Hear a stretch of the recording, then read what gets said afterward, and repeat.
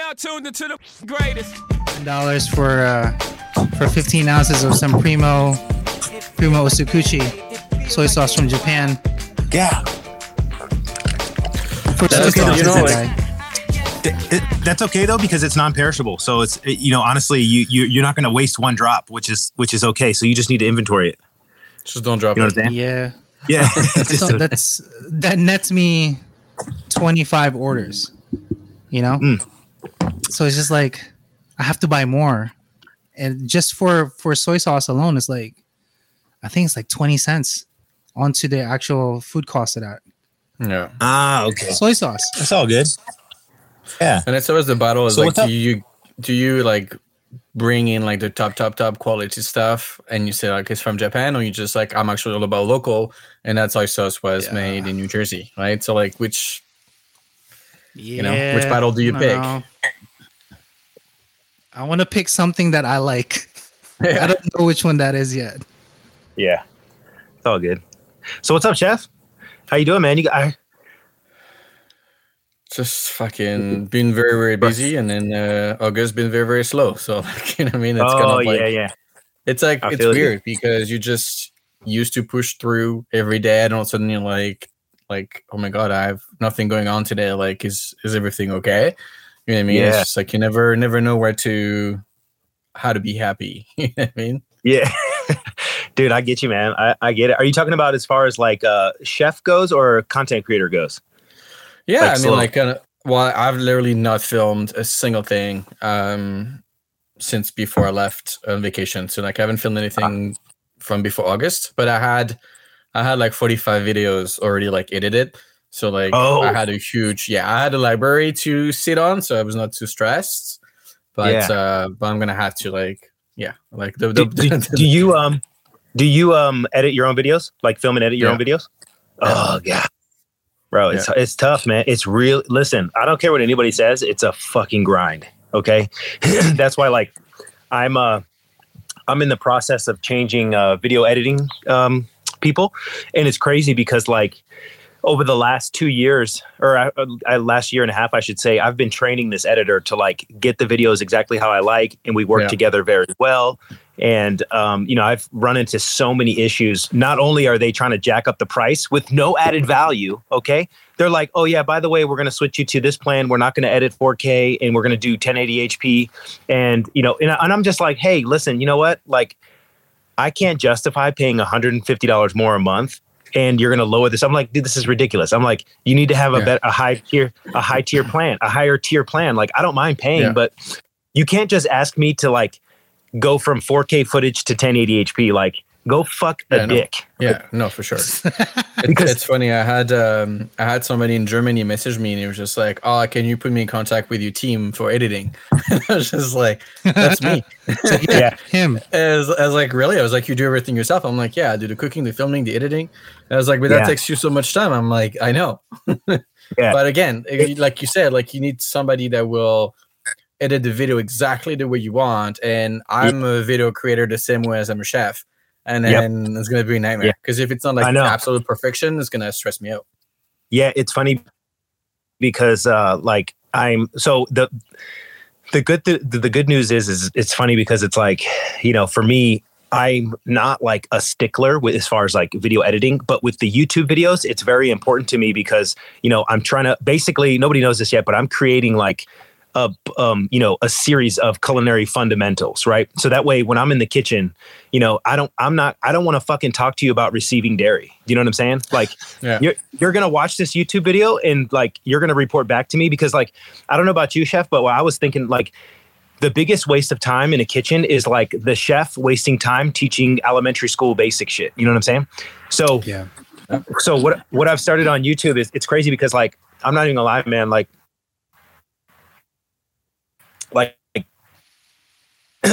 building this restaurant here in Montana is like, it's progressively moving pretty fast, and it's like, for me, I'm like trying to lay down the foundation of like taking on a bunch, when you're in a kitchen and you take on like too many projects, but you need the lower wage, you know what I'm saying? Like you need the externs, you need, like, dude, you need them. But like, at the same time, it's like, the reason why I want to take the YouTube editing serious is because I want it to be consistent across the board. But like for TikTok and IG, like I've just had a basic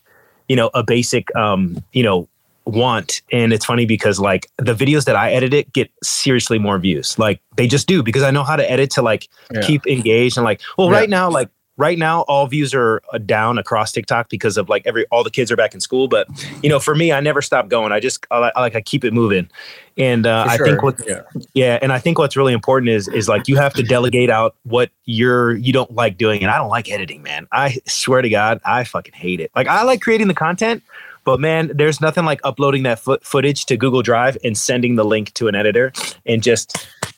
Yeah, I get that for sure. At the same time, like, and then that's the part that like breaks me is like I would post a really high quality video on TikTok, and then it gets little to no views, and then I see like I'm not gonna name, but like some dudes like dropping the shittiest video, like the worst editing, the worst filming, shaky, and then the guy's like 1.4 million followers, right? And you're just like, how? I mean? Yeah, but that's why if you look at like the way TikTok is trending and Casey, this is for you too, because Casey, listen, Chef, Casey is he is a seriously skilled video editor and also cinematographer. Okay, but he posts shitty ass Galaxy videos like, with the selfie cam. Well, I'm sitting here shooting with a big ass Sony camera with a fucking 24-70 millimeter lens. But I will admit, it's like I think what's important for a content creator and like for people like me and you, like I don't know about you, but like it was just last year where I realized like I don't want to be labeled an influencer. Do you know what I'm saying? Yeah. Like I don't mind it, but like I'm a chef at heart, and like what I really want to do is the only thing missing in my career is literally like opening a restaurant. But like for me, I know that it's really important, and I know that being an influencer can, listen, I've made a lot of money through sponsorship deals, man, like a ridiculous amount. Like if I would have known what I've known now, like, 10, 15 years ago, social media wasn't really popping like 10, 15 years ago, but like I try to tell all my chef friends, man, take advantage. Even if you have 10K on Instagram or 10K on TikTok, you can make money, leveraging your post, man. And it's like, I really wish a lot of chefs would, take it more into consideration. But, for me, I want like the multiple streams of revenue, and plus I just enjoy. That's the way to do it. Yeah. I just enjoy. You have to multiply. Yeah. I just enjoy creating videos. You know what I mean? I'm more of a short-term video creator, but like, it's funny because like I've always admired your stuff because you're a real chef. You could tell like when people post videos and they're just like a home cook or, or I love these, and I'm not mad at them, but like I love these people that just slam on a chef jacket and then and they're in their home kitchen and they just call themselves a chef. Like I don't know about y'all, but I am never ever putting my chef jacket on at my house. Like it's so funny. Yeah. I did a quick video of being like, there's actually two people here. Like there's who you see, which is a content creator. Then I switched to my chef jacket. I was like, that's what I do the rest of the time. I mean, you know what I mean? Like, but like, like again, we won't name, but like these people that put on a jacket and they think that having a white song give them legitimacy. I'm like, no, man. It's like the way you cook that gives you legitimacy, right? Or your resume. You know what I mean? Yeah, it's funny because I don't know about you, Casey, but like, for me, I want to support the young chef, the young creator. But like at the same time, like I just urge anybody who's listening to this podcast, if you're out there and if you are not a chef, don't call yourself a fucking chef. Okay. It actually means something. And I think it's really important, man. Like, like I don't hate on anybody trying to get the bag, but like there was a creator out there who, literally, and I'm not going to name her name, but like, I was like, hey, look, I love your videos. You do a great job of explaining and like, it's awesome. But like at the end of the day, where did you work? What kitchen did you run? And it's like, people have this mindset of like, oh, if I went to culinary school, that makes me a chef, And I'm not trying to like dog anybody, but like, dude, I'm telling you right now, like it's very important to me and it's very important to the chef world. Like, I'm not telling you have to grind it out for 10 to 15 years, but just be able to back the shit up right? Like if you want to call yourself a chef, that actually means something. You know what I'm saying? It means something to me, and it means automatically you get that respect from me that you earned your stripes. But you know, I think it's funny because like I don't want to get accused of gatekeeping. Like here's a good example, like Chef Reactions. I haven't had a chance to like connect with him, but I honestly like his videos and I love what he's doing. But little does he know, like he's not going to get anywhere with just doing duets. You know what I'm saying? Yeah. Like you get nowhere. You get no sponsorships. It's not original content. You're pretty much piggybacking off of somebody else's content. And I learned this the hard way. I don't know if my first start was Chef Authorized, you know, like the duet Chef Authorized, and my videos were blowing up. And listen, I had to make a decision like, okay, do I keep doing Chef Authorized or do I start creating my own original content? And I'm telling you, creating your own original content is the way to go, man. It really is. You'll never like it's also like talking shit about some, or like whatever, reacting to someone is great, but like it doesn't show what you can do. It's the same way when there's a troll in your comment being like, well, I can do it better. And I'm like, well, please show me. This is like, listen, never have I said I'm the best. I never will. I am not. I know, but I know what I can do, but show me what you can do before you talk.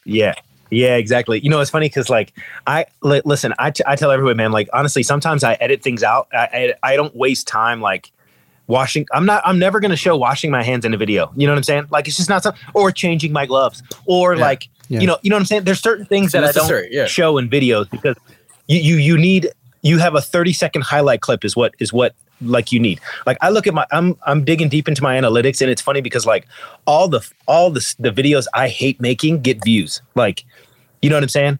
Like, and I'm skipping the parts that really resonate with me. So like for me, my plan is to just do what I'm going to do is I'm going to film it all and then post the longer version on YouTube in a different playlist, because like a lot of people are genuinely interested in like, you know, the technique behind certain things, you know? And it's like, I just don't have time, man. You know, like I don't have time to sit here and explain like the nuances of certain techniques, you know what I'm saying? And I feel bad sometimes because I know that some people are genuinely interested, but like the video I'm going to post today. Do you want to teach though? I think that's the question is like, do you want to be that person? Do you want to be the teacher of it? Or do you just want to keep it moving, whatever, you know, however you feel it. So like, here's a good example. I'm going to tell you now because like this podcast won't go up until a couple, like next week, right, Casey? Yeah, next week. Okay. Yeah. So like in Montana right now, what I'm doing is I'm doing a lot of research and development. And dude, I'll be honest, I am surprised at the amount of fucking produce here is absolutely ridiculous. And the amount of berries and fruit, like I'm actually blown away because when you think of Montana, you think of like fucking cowboys, you know what I'm saying? Yeah. But there's actually a legit farming and ranching community here, which I'm really trying to take advantage of.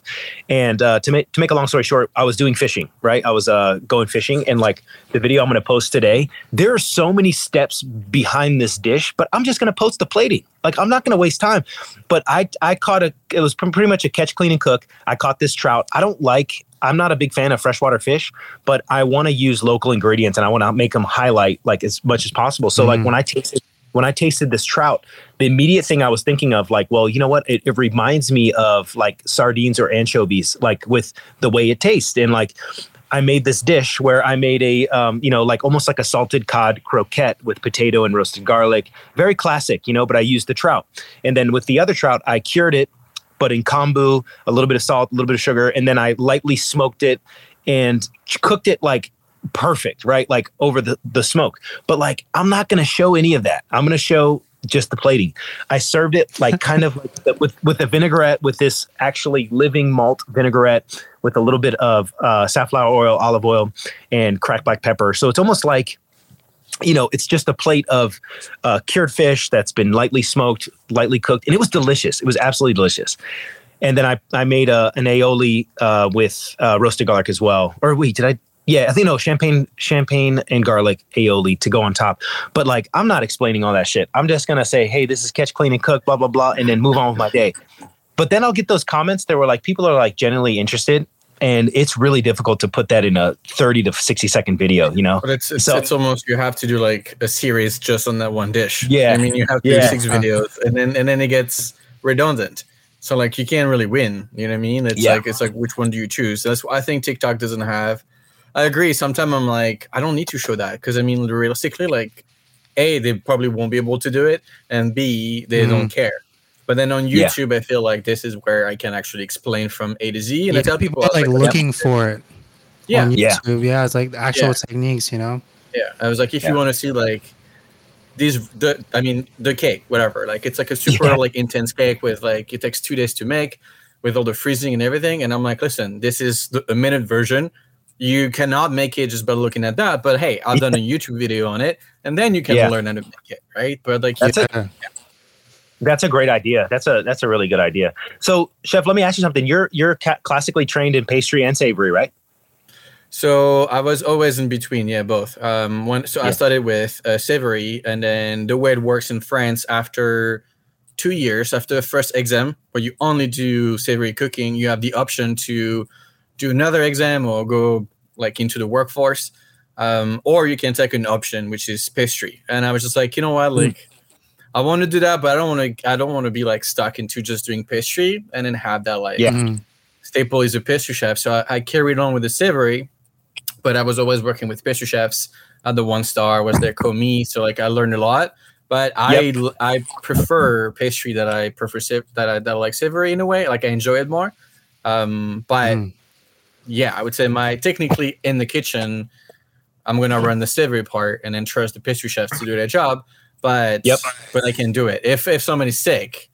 Yeah, I'm the only one who can really take it over. I mean, so dude, we're the same. So basically, I'm a savory chef at heart, right? Classically trained in savory, but I did something really smart. And when I was, I originally dropped out of culinary school, right? Because I was learning so much on the workforce. And the thing is I still ended up having to pay the payment. So I'm like, all right, fuck it, let me just finish my degree. And I was young, so I just did it.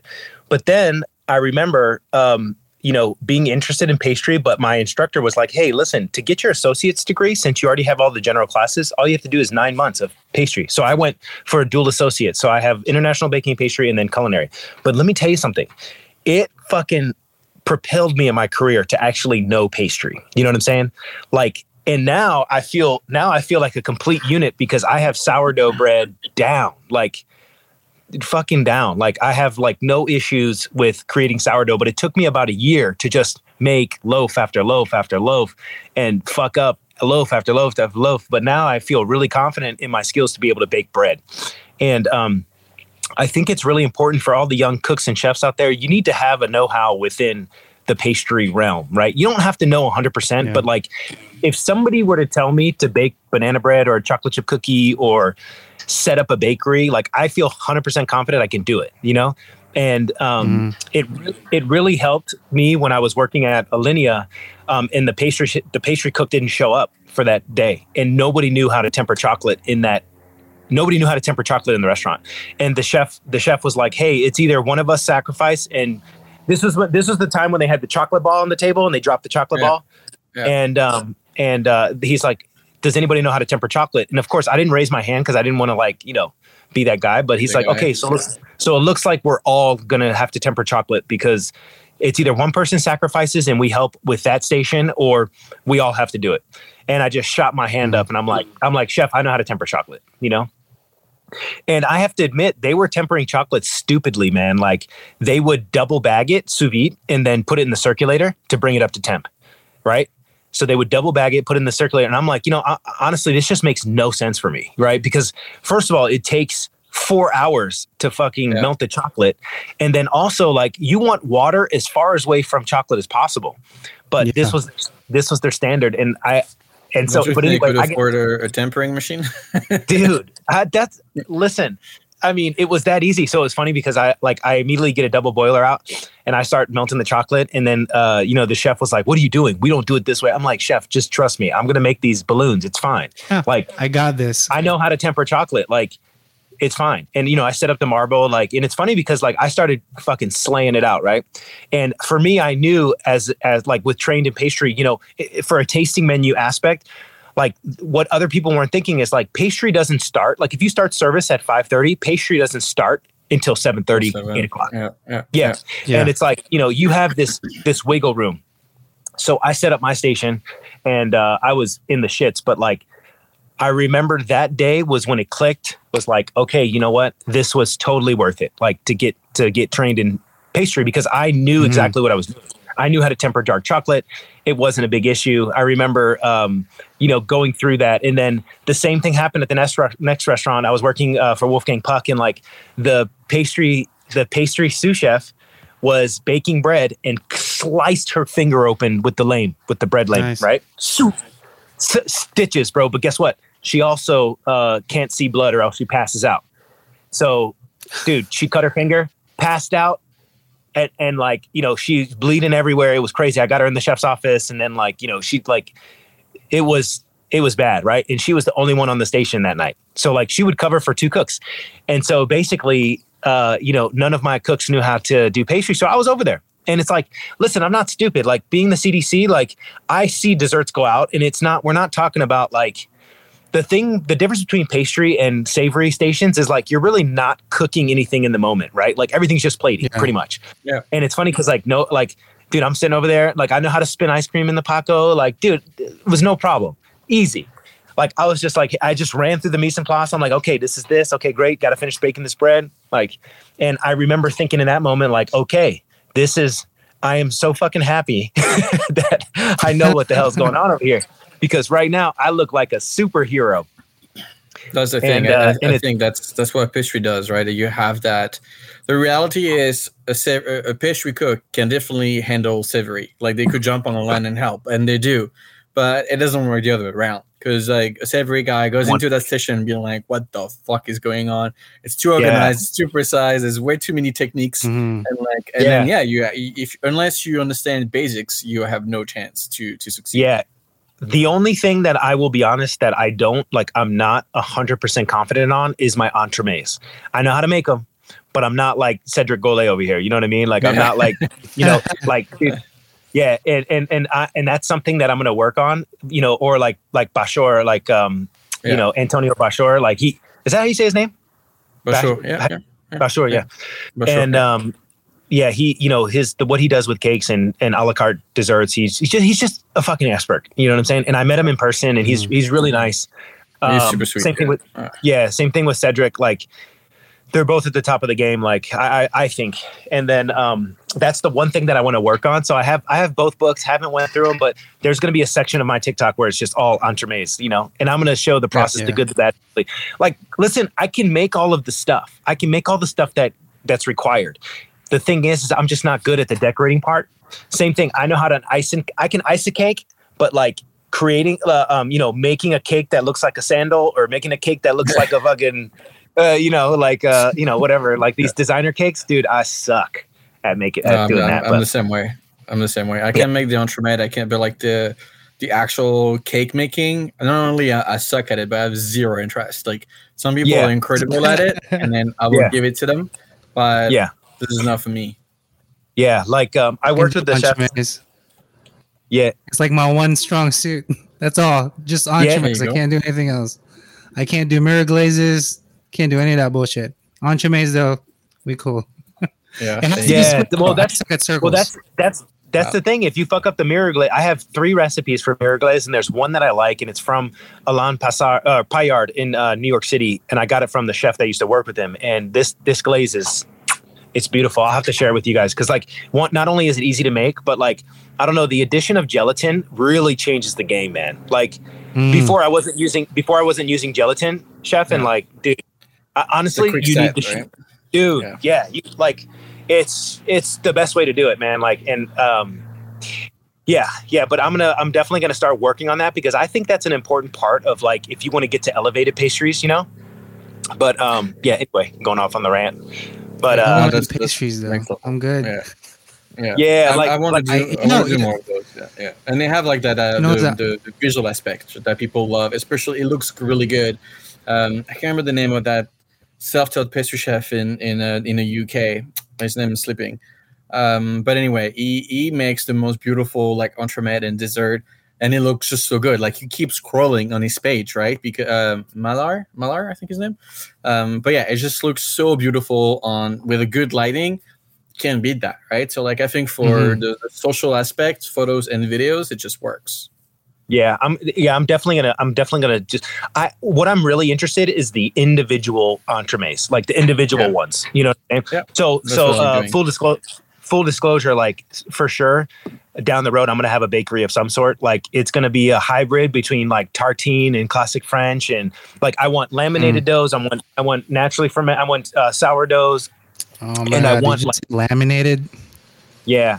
Listen, how are you guys on laminated dough? Dude, I think it's so humbling, but like, listen, I'll be honest. I'm working with a butter farmer out here to give me that 88% butter.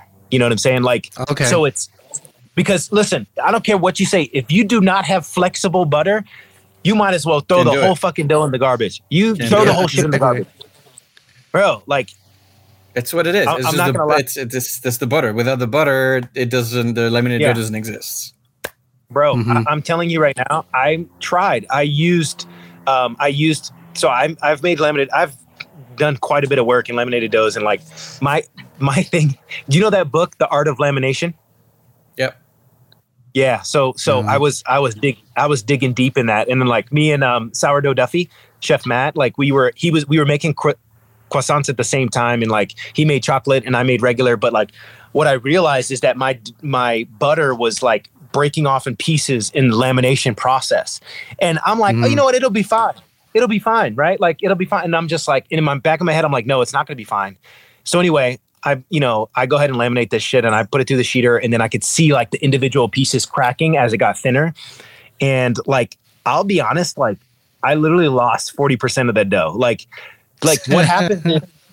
Some parts puff up, some parts don't puff up, and it doesn't work out. And then it's funny because I got this special butter. I don't know if you guys know this, the special butter that comes in a block already from France. Yeah.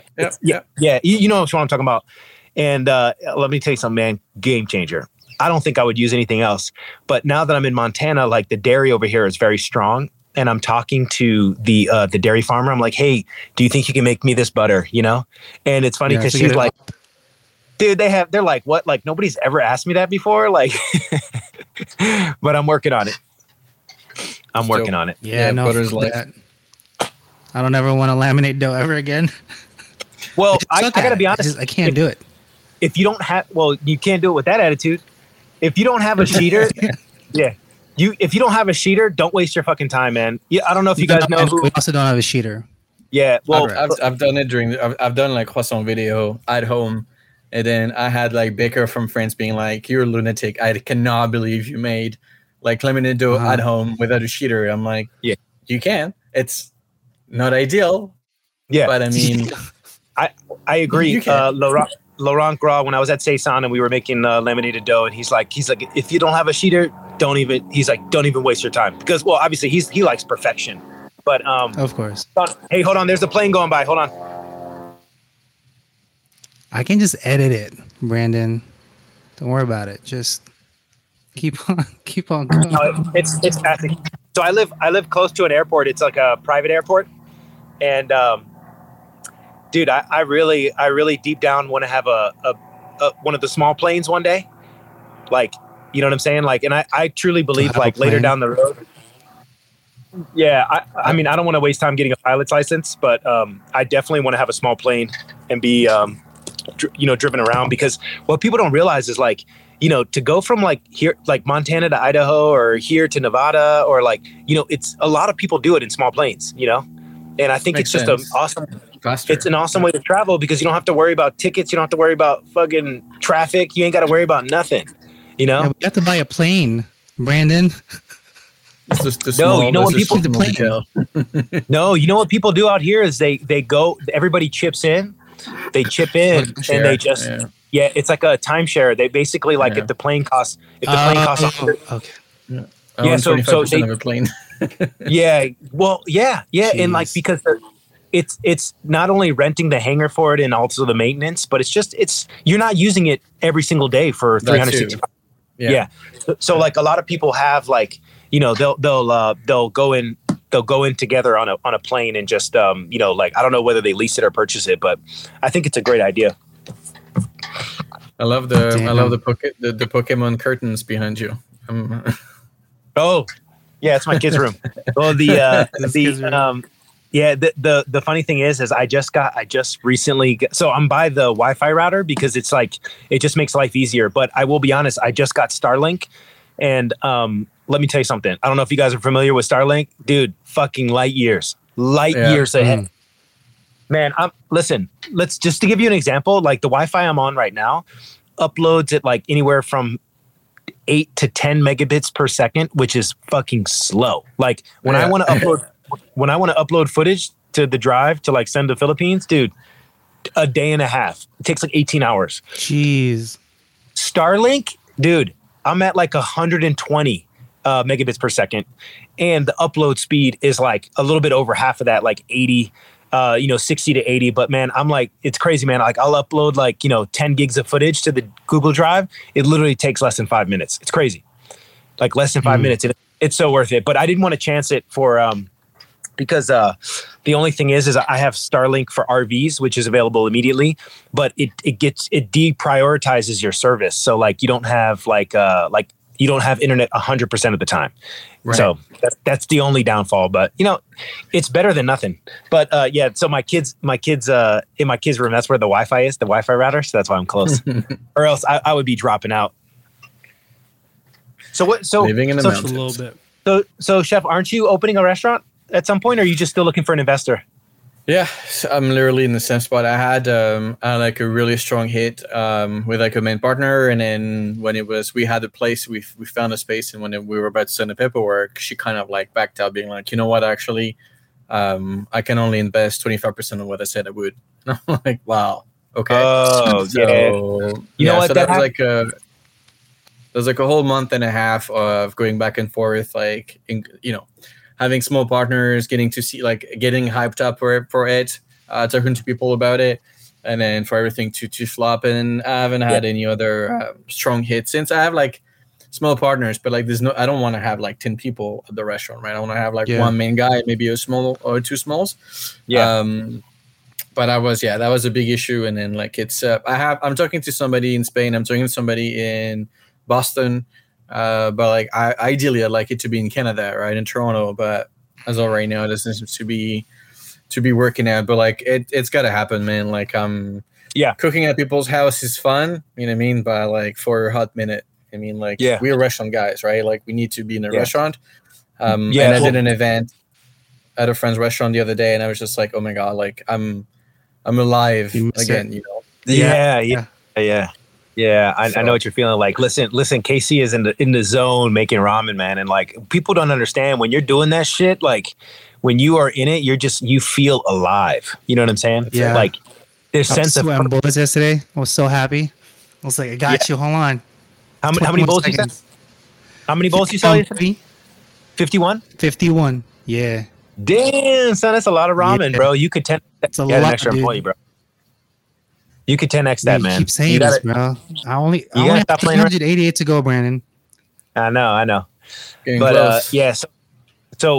I think. Well, I'm sure you know this, Roman, but like, I think the partnership for a chef is the most important piece of the puzzle, man. You have to have people that believe in you, and I'm telling you right now, like the partners I have in this venture, they are fucking awesome. Like, I am so blessed because, I come from Silicon Valley, and like people are ruthless, and I've had plenty of offers for restaurants. Like I've had the CEO of Google like say, hey, Brandon, I got the space in Palo Alto, if you want to open a restaurant, like, let's do it. Hey, I'll fund it, But like, but the thing is like not all money is good money, man. And what I've learned from experience, these tech bros that have like, they have millions just chilling. And the thing is they want to return on investment like that. That's the thing. If not, that's the problem. And it's just like, in my experience, like, like, I'm not going to lie. I freaking see if I can vibe with people, the money. Like listen, Wolfgang Puck told me a long time ago, don't put up your own money for a restaurant. And he's like, don't put all your chips in the same basket. You want to, as you are building, you want to have multiple concepts, or you're never going to make money off of one restaurant. And I'm like, yes, you're right, chef. I know. I agree. And then I was like, why don't you ever invest? and he was like, I was asking Wolfgang, like, yo, why don't you invest in like your chefs? You know, like, you know what I'm saying? If they want to open a restaurant, why don't you help them out? And it's just, it would never work out. But with the partners that I have now, like I've cooked at their house like a couple times, in like, I've cooked for them since I've been in Montana. And like, I've went from, super casual to like ultra fine dining and like just completely have like poured my heart and soul out. And what's really important is they 100% believe in me, and the best part about it is, chef, they're clear, like, hey, we don't want anything to do with operations. Like, it's all you, it's like you have the full control in whatever you want to do. If you decide that you want to change the restaurant and you want to make it this, it's totally fine. The best part about it is they are big into real estate, commercial real estate. And I think that's what's really important. So that's my only advice. Like, where I've learned is it's easier if you have a commercial real estate investor. A good example is like, somebody who has the space for commercial real estate and you want to put the business in there. So basically they like, and it's best if they own the real estate straight out. Obviously it's not ideal all the time because nobody uses their own money. They leverage the bank's money all the time. But I noticed I've had much more success with talking with commercial real estate investors or venture capitalists. Right. Yeah. But I think, just keep searching, man. And like, I would try, like, I don't know where the most millionaire billionaires sit in Toronto, but like I would definitely try to get into a couple of those households, because I mean, like, and that's the thing too. Like I've had, like you mentioned, like not all money is good, and I've had a couple people that came in and it's just like, I know for a fact that you have the most money, that you want to do it right away, but it cannot work with you. And that's what I've had, and I've had 3 or 4 like that where it's just like, yeah, I could open a restaurant with you, like it's there, it's on the table. But I know long run, and I'm the same way. I tell straight away when I meet somebody for a potential partnership, I'm like, I'm not opening one. Like the first one would be fine dining because that's what I've been doing forever. But I want to have a bakery. I want to have a small, like a French traditional, because we need to make money. The fine dining is not going to make us money, but I want to be open for brunch. I want to open 7 days on a traditional, and then make money there. So that's kind of like how you lay it out. But that's also why I'm like, fuck Toronto. If that's the case, that's why I'm talking to people everywhere, because I don't want to. At the end of the day, you know what I mean? Like it has to happen. And if people are not willing to make it happen in Toronto, although that's where I want to be, then I have to be, listening to other people. But I agree, having commercial preferences, it definitely helps, because when you don't have to pay rent or minimum rent, that saves you like huge, right? So well, listen. Searching. Yeah, and it's funny because I think this is important. Like nobody talks about this, but like I think chefs at our level need to start being more open about what these deals look like, because I got to be honest, I have had multiple investors that currently have restaurants that want me to join, and they sell you the dream. They like, hey, we'll give you your own space. But can I tell you something? If you are a chef, do not partner with restaurateurs that have existing restaurants, because you will not have your personal touch on there. Yep. You will not have your personal touch. Yeah. So basically, go on. So one of the investors in San Francisco, she invests in, she has multiple concepts. So, but she likes helping chefs out. So all of these chefs have their own different spin. But guess what, man? Like I not interested. Not interested. You know why? Because ultimately you have a say at the end of the day. Like if you want to come in and you want to change the omelet, to the Cisco eggs, and then they'll change it. Exactly. I want to the money, right? So. I want a partner that's going to let me be free and let me use my creativity. But like you said, chef, like fine dining doesn't make any money, but it gives you that awareness and so to open when I open this restaurant, it's so funny because I'm going to have one side is going to be chef's tasting menu, Montana driven, dude, the research and development process, I'm going deep, man. I really have to learn like all of it's. There's so much. Montana is so undiscovered. When you type in Montana in the fucking Google, you don't see anything, bro. You see fucking farmland and cows and shit. But I did a during the pandemic. I actually did a live with like not a live, but like a breakfast television from Montana. And I had she was like, "Well, can you cook something from here?" I'm like, "I don't fucking know what you have." I was just like, "Well, like Cowboy Ranch and hilarious." Yeah. Hey, look, I'm gonna be honest, man. I'm talking about like having a rancher. grow beef for us, Wagyu cattle. And dude, he's totally down. But here, I might cut out for a second, but I'll cut back in. Hold on, I want to show you something. We're going into his lair. Might take him a second. So this is why I told Brandon to move over to his kid's bedroom, because he usually does this for like a while. It's like the special place. Yeah. He will be building a studio there soon. Gotcha. I think it's in the process. Oh, Montana. Oh. Yeah, we're back in. Okay. Can you hear me? Yeah, and then I'm going to go back over to the other Wi-Fi, but check this out here. Ready? So this is my workshop. This is my little studio kitchen where I'm doing all my research and development. But I want you to look at this. And y'all wouldn't believe that this comes from Montana. I'm going to show you right now. Hold on. Because, see that? Nice. Yeah, dude. I'm doing a little research and development now, but like, look at that. Yeah, this Montana, not California, not Mexico, not fucking wherever else the fuck they get berries from. Okay, hold on. I'm probably gonna disconnect one more time, but it'll Driscoll. That's one thing. Driscoll gets their shit. Yeah. I said like Driscoll, all their shitty fucking produce. Yeah. That's the thing, right? When you are in oh, you can you still hear me? No. Yeah. Yeah, that's always a problem, right? It's like that the beauty about going to places with land is you can actually explore. Where like, yeah, you're in New York or you're like in those huge city, then you kind of like stuck to whatever is available via shipping, right? I mean, like for fish, for example, Ontario is got to be the worst. Is it? Literally, everything comes frozen. We ship a lot from Japan, but then if you ship from Japan, it's been traveling quite a few miles. A while, you know what I mean? So that's always like, it's never gonna be fresh off the boat, right? And I grew up on the ocean, so like, I used to cook literally with you go in the morning, you pick up the fish, and then you go cook it. And here it's like you call the fisherman is like, oh, it's gonna come in a fillet, frozen, and you're like, okay. Yeah, I know. It's so funny, man. Somebody reached out to me about Alaskan salmon fresh, right? Like right off the boat, you know, and then when we got to the DMs, like I was like, listen, as a chef, I like whole, head on, but gilled and gutted, scaled. That's what I like. And like, oh, well, we actually have these individual packed, frozen, flash frozen, blah, blah, blah. And I'm just like, okay, don't send it. It's fine. I don't need it. I don't want it. But he sends it anyway. And I'm just like, dude, I don't do frozen fish. Like, I don't think you understand. And you know what he had the audacity to say?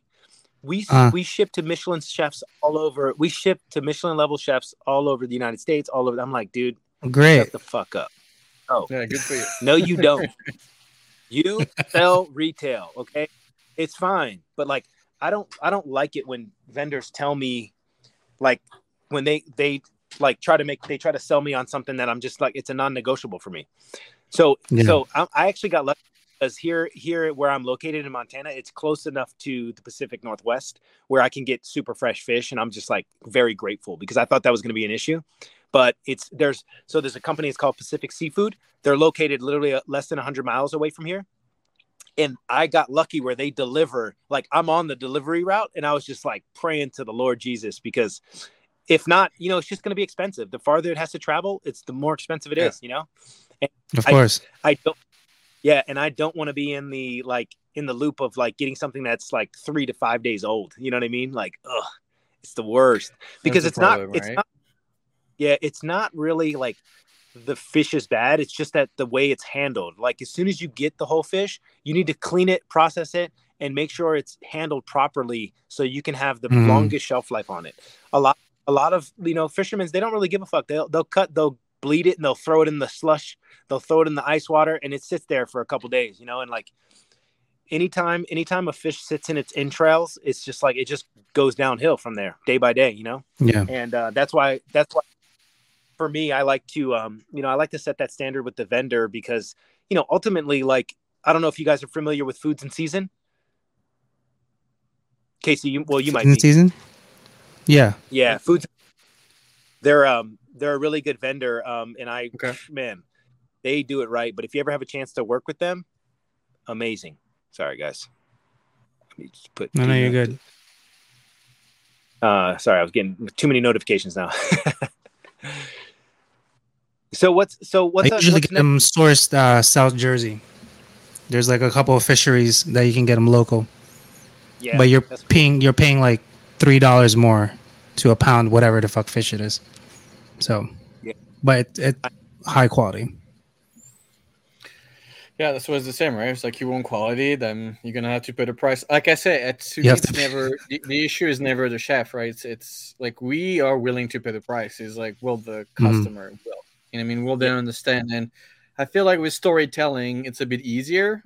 So when we get, like, for example, cod from Fogo Island, east coast of Canada, where it's like a beautiful, like, fishermen, they'll work in the island. They kind of like are in auto life, I want to say, like, you know, they support each other. And then when you tell that to the customer, then they're like, oh, okay, that's cute, there's a story, whatever, I'll buy the fish that's like $45 on the menu. But if you just slap it on the table, people are like, it's cod. Like, what the fuck? You know, I don't want to pay $45 for cod. And I'm like, but it's not just cod. There's a story behind it. So with storytelling, it's a bit easier. But I can go to every table and explain to everybody, like, there's a story behind each dish. So I guess that's a little bit harder, right? And that's what I always say. I was like, it's good for us to education and to have a voice on social media, as we can talk about not just the food we make, but like where it's from, and then like the story behind. Yeah, like, you know, the location, the fishermen, the butchers, the farmers. That's going to be a really important part of my story, and I can't wait to start documenting all of this research and development, because that's what my whole social media is going to be. Documentation. It's going to be all of it. Like, it's going to be super crazy. And I'm working with I want to work with a film crew before we open, like, you know, like 3 months leading up to when we open, so that way they can follow me around and like we can have a really good trailer. And like, dude, I'm working that angle too. And it's like, I just need somebody to follow me with the camera, and that way they can see all this shit. Cause like, it's really cool, man. It really is, man. I've met like so many farmers and ranchers, and like what I realize about Montana is they take so much pride in what they grow, but they don't like to share it.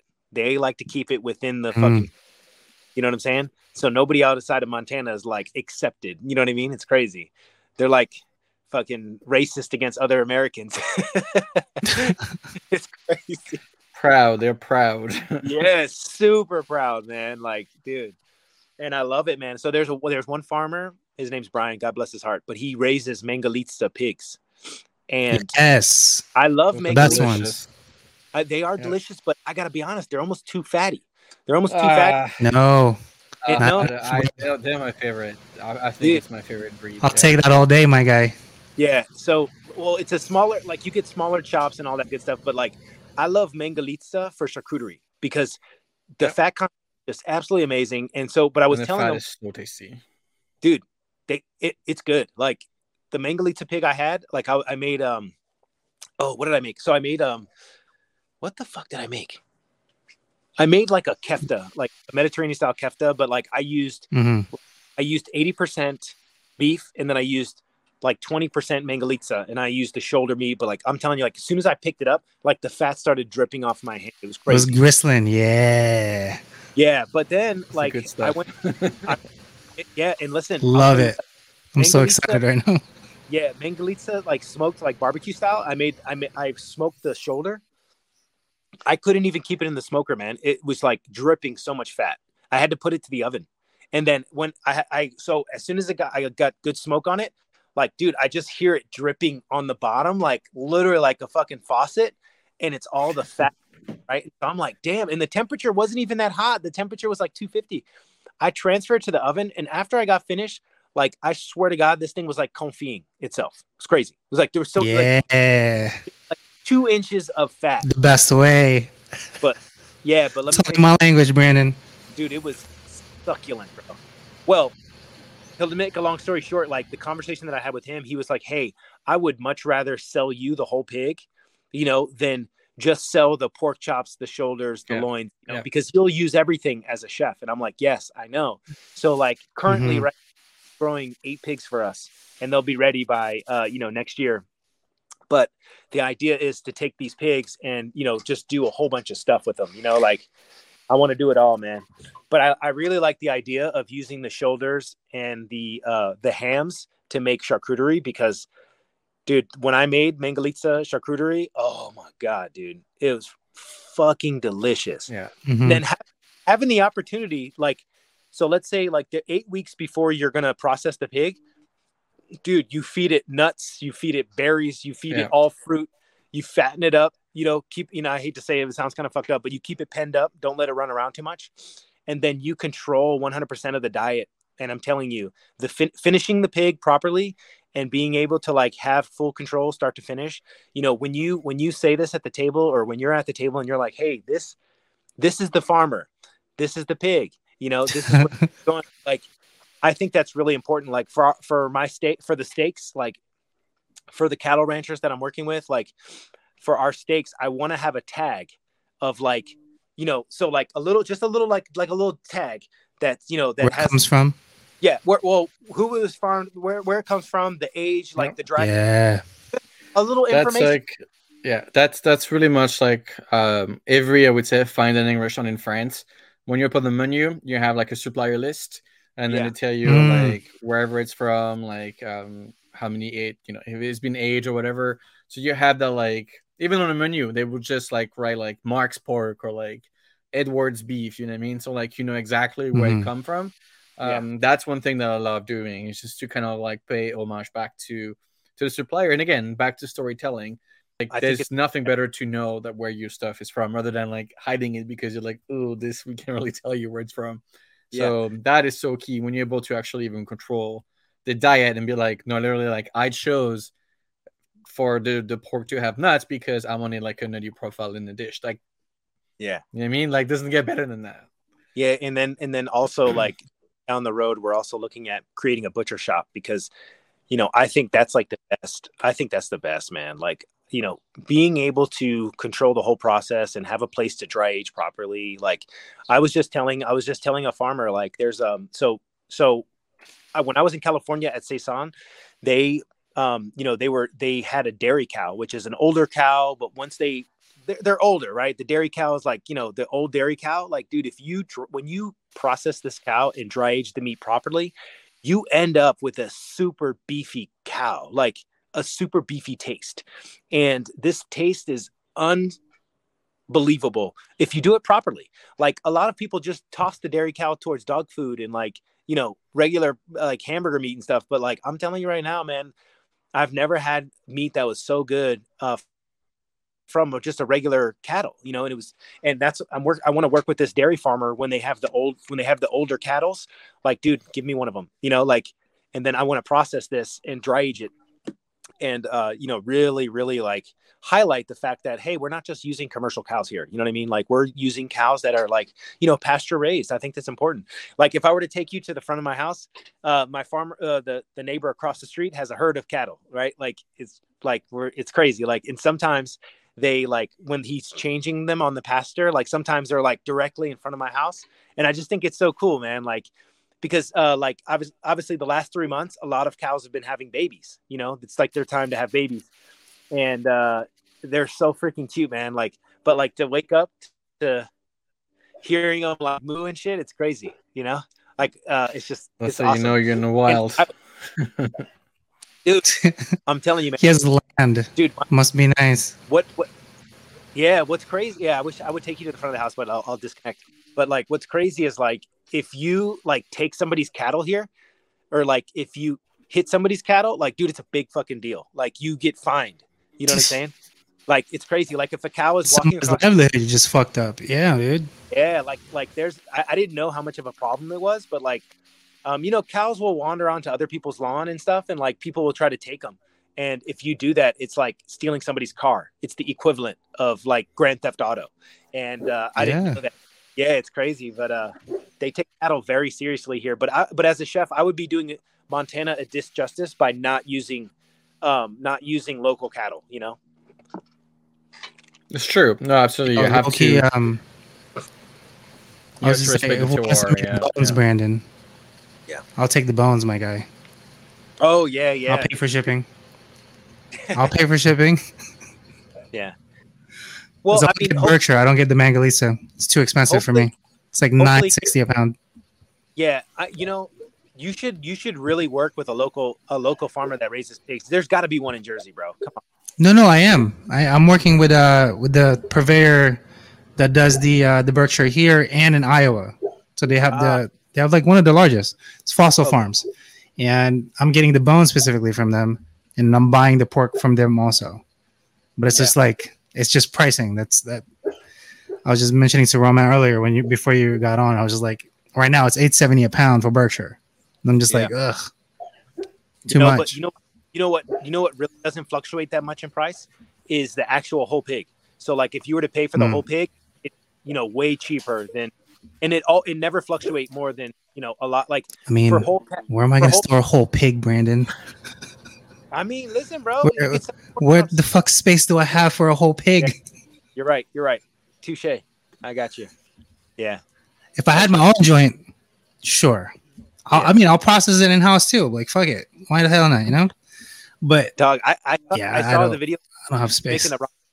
I saw the video with you making the ramen bowl the other day, man, and I got to try that shit, man. It looks so delicious. Oh my goodness, bro. The miso is like perfected, my G. So I forget the actual process in Japanese. So you second stage ferment it before I add it to the old one at the restaurant. Okay. It's my form of miso ish. It becomes my miso. So by the time it ferments, and then I add it to the next one, it just circulates again, bro. There's this tang to it because I'm also adding like the burnt charred garlic bits in it. Oh my god, bro! I'm just saying right now, my miso is preem. Nice, dude. Yeah, love miso. Anything else we need to rap about? I think we're good. Unless you have any updates, Roman, about you? Oh, good. Yeah, man. That was a good episode. I liked it. Not too bad. Again, so I would say next week Wednesday, I'll get the episode out and going, and I'll text everybody. But for everybody else, again, I'll make sure that I have Roman's updates and links all down below, so you can check them out. Again, Frenchie cooks everywhere. Amazing guy. He likes to cook chocolate. I keep telling Roman, I was like, I know. I promise you, when I come see you, I'll bring you a dessert that has zero chocolate in it. I can do a little chocolate and I'll break out somewhere. But if I had more like 4 ounces of it, bro, we're talking shingles, bro. It's like all over my body. I'm not gonna do that to you. I'm not gonna do that to you. Yeah, it's not like highly allergic, but I am allergic to chocolate. Can't do it. Fruity. Damn, that must. Yeah. I love chocolate. It's my favorite ingredient in the world. No. I feel you. Yeah. I mean, I wish I could eat it all the time, but have you made chocolate from the cacao patch? I want to do a video. I want to do a video where I make my own tablets. That's on the deck. Yeah, getting like a pod and then make it. Yeah, you know what? In all honesty, listen. I wouldn't waste time filming the actual pod. Like you can buy the pod and just say, "Hey, yeah, I'm getting it for this pod." But I would get the fermented beans already, because trust me, I went through the process, and I have a company that you can get them from. I'll send it to you. It's way more user friendly, man. Like when you get the bean, like the actual beans already dried and fermented, dude, or fermented then dried, it's so much easier to make. You still have to peel it. Don't get me wrong. You still have to peel it, but like it's much better because honestly, the cocoa pods that they send everywhere you get them from, listen, all of the good ones already went to purveyors. The thing is, what people don't realize, I made this mistake. Once you harvest the cacao pod, you have to process it within 24 hours. That's the problem. So once it starts to sit in the shell, like it goes downhill. So just my advice, I would purchase the beans already fermented and dried before you make them. It's much better too. It's much better. Flavors, cheaper as well. All right, cool, everyone. I gotta ride, but wonderful talking to you. We'll see you next time. Make sure you go follow Chef Roman over here, and we'll see you. Peace.